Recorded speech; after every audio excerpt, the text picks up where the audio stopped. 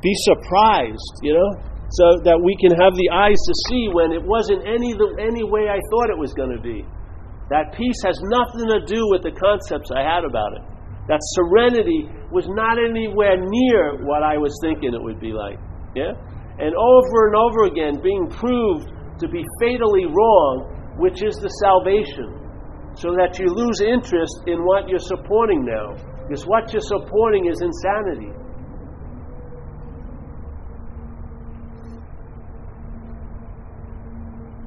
We worship at the altar of thoughts. Therefore, our life is more based on yesterday and tomorrow than it's ever been based on today. We can't have a today without yesterday and tomorrow.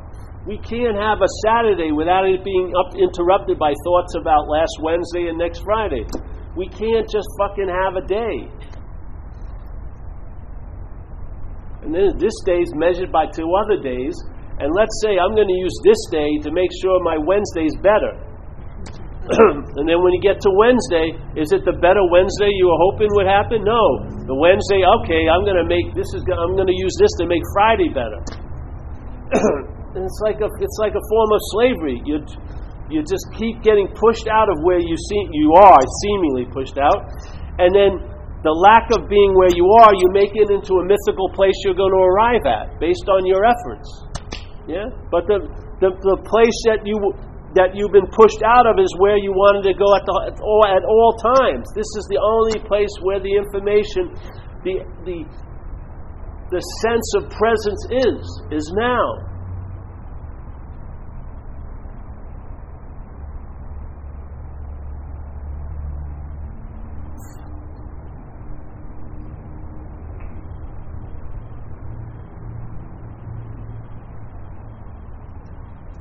When does your head? It's like a mental accountant up there. All right. I went to a satsang.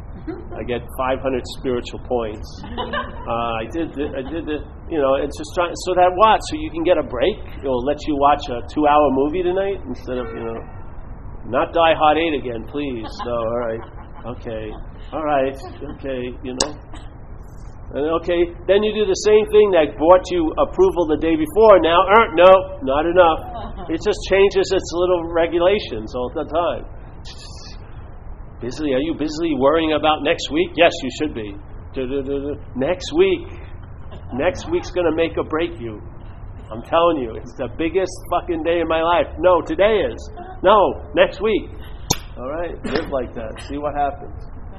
See what happens. See. With you not seemingly being occupying this moment, see what takes your place. Find it out, man, because that's what you're going to travel with. All those uninvited guests are going to move in, and you're going to be dragging the past into every freaking moment, and you got this giant future. You can't embrace it, you can't kiss it, you can't feel it, but you can fucking think about it a lot.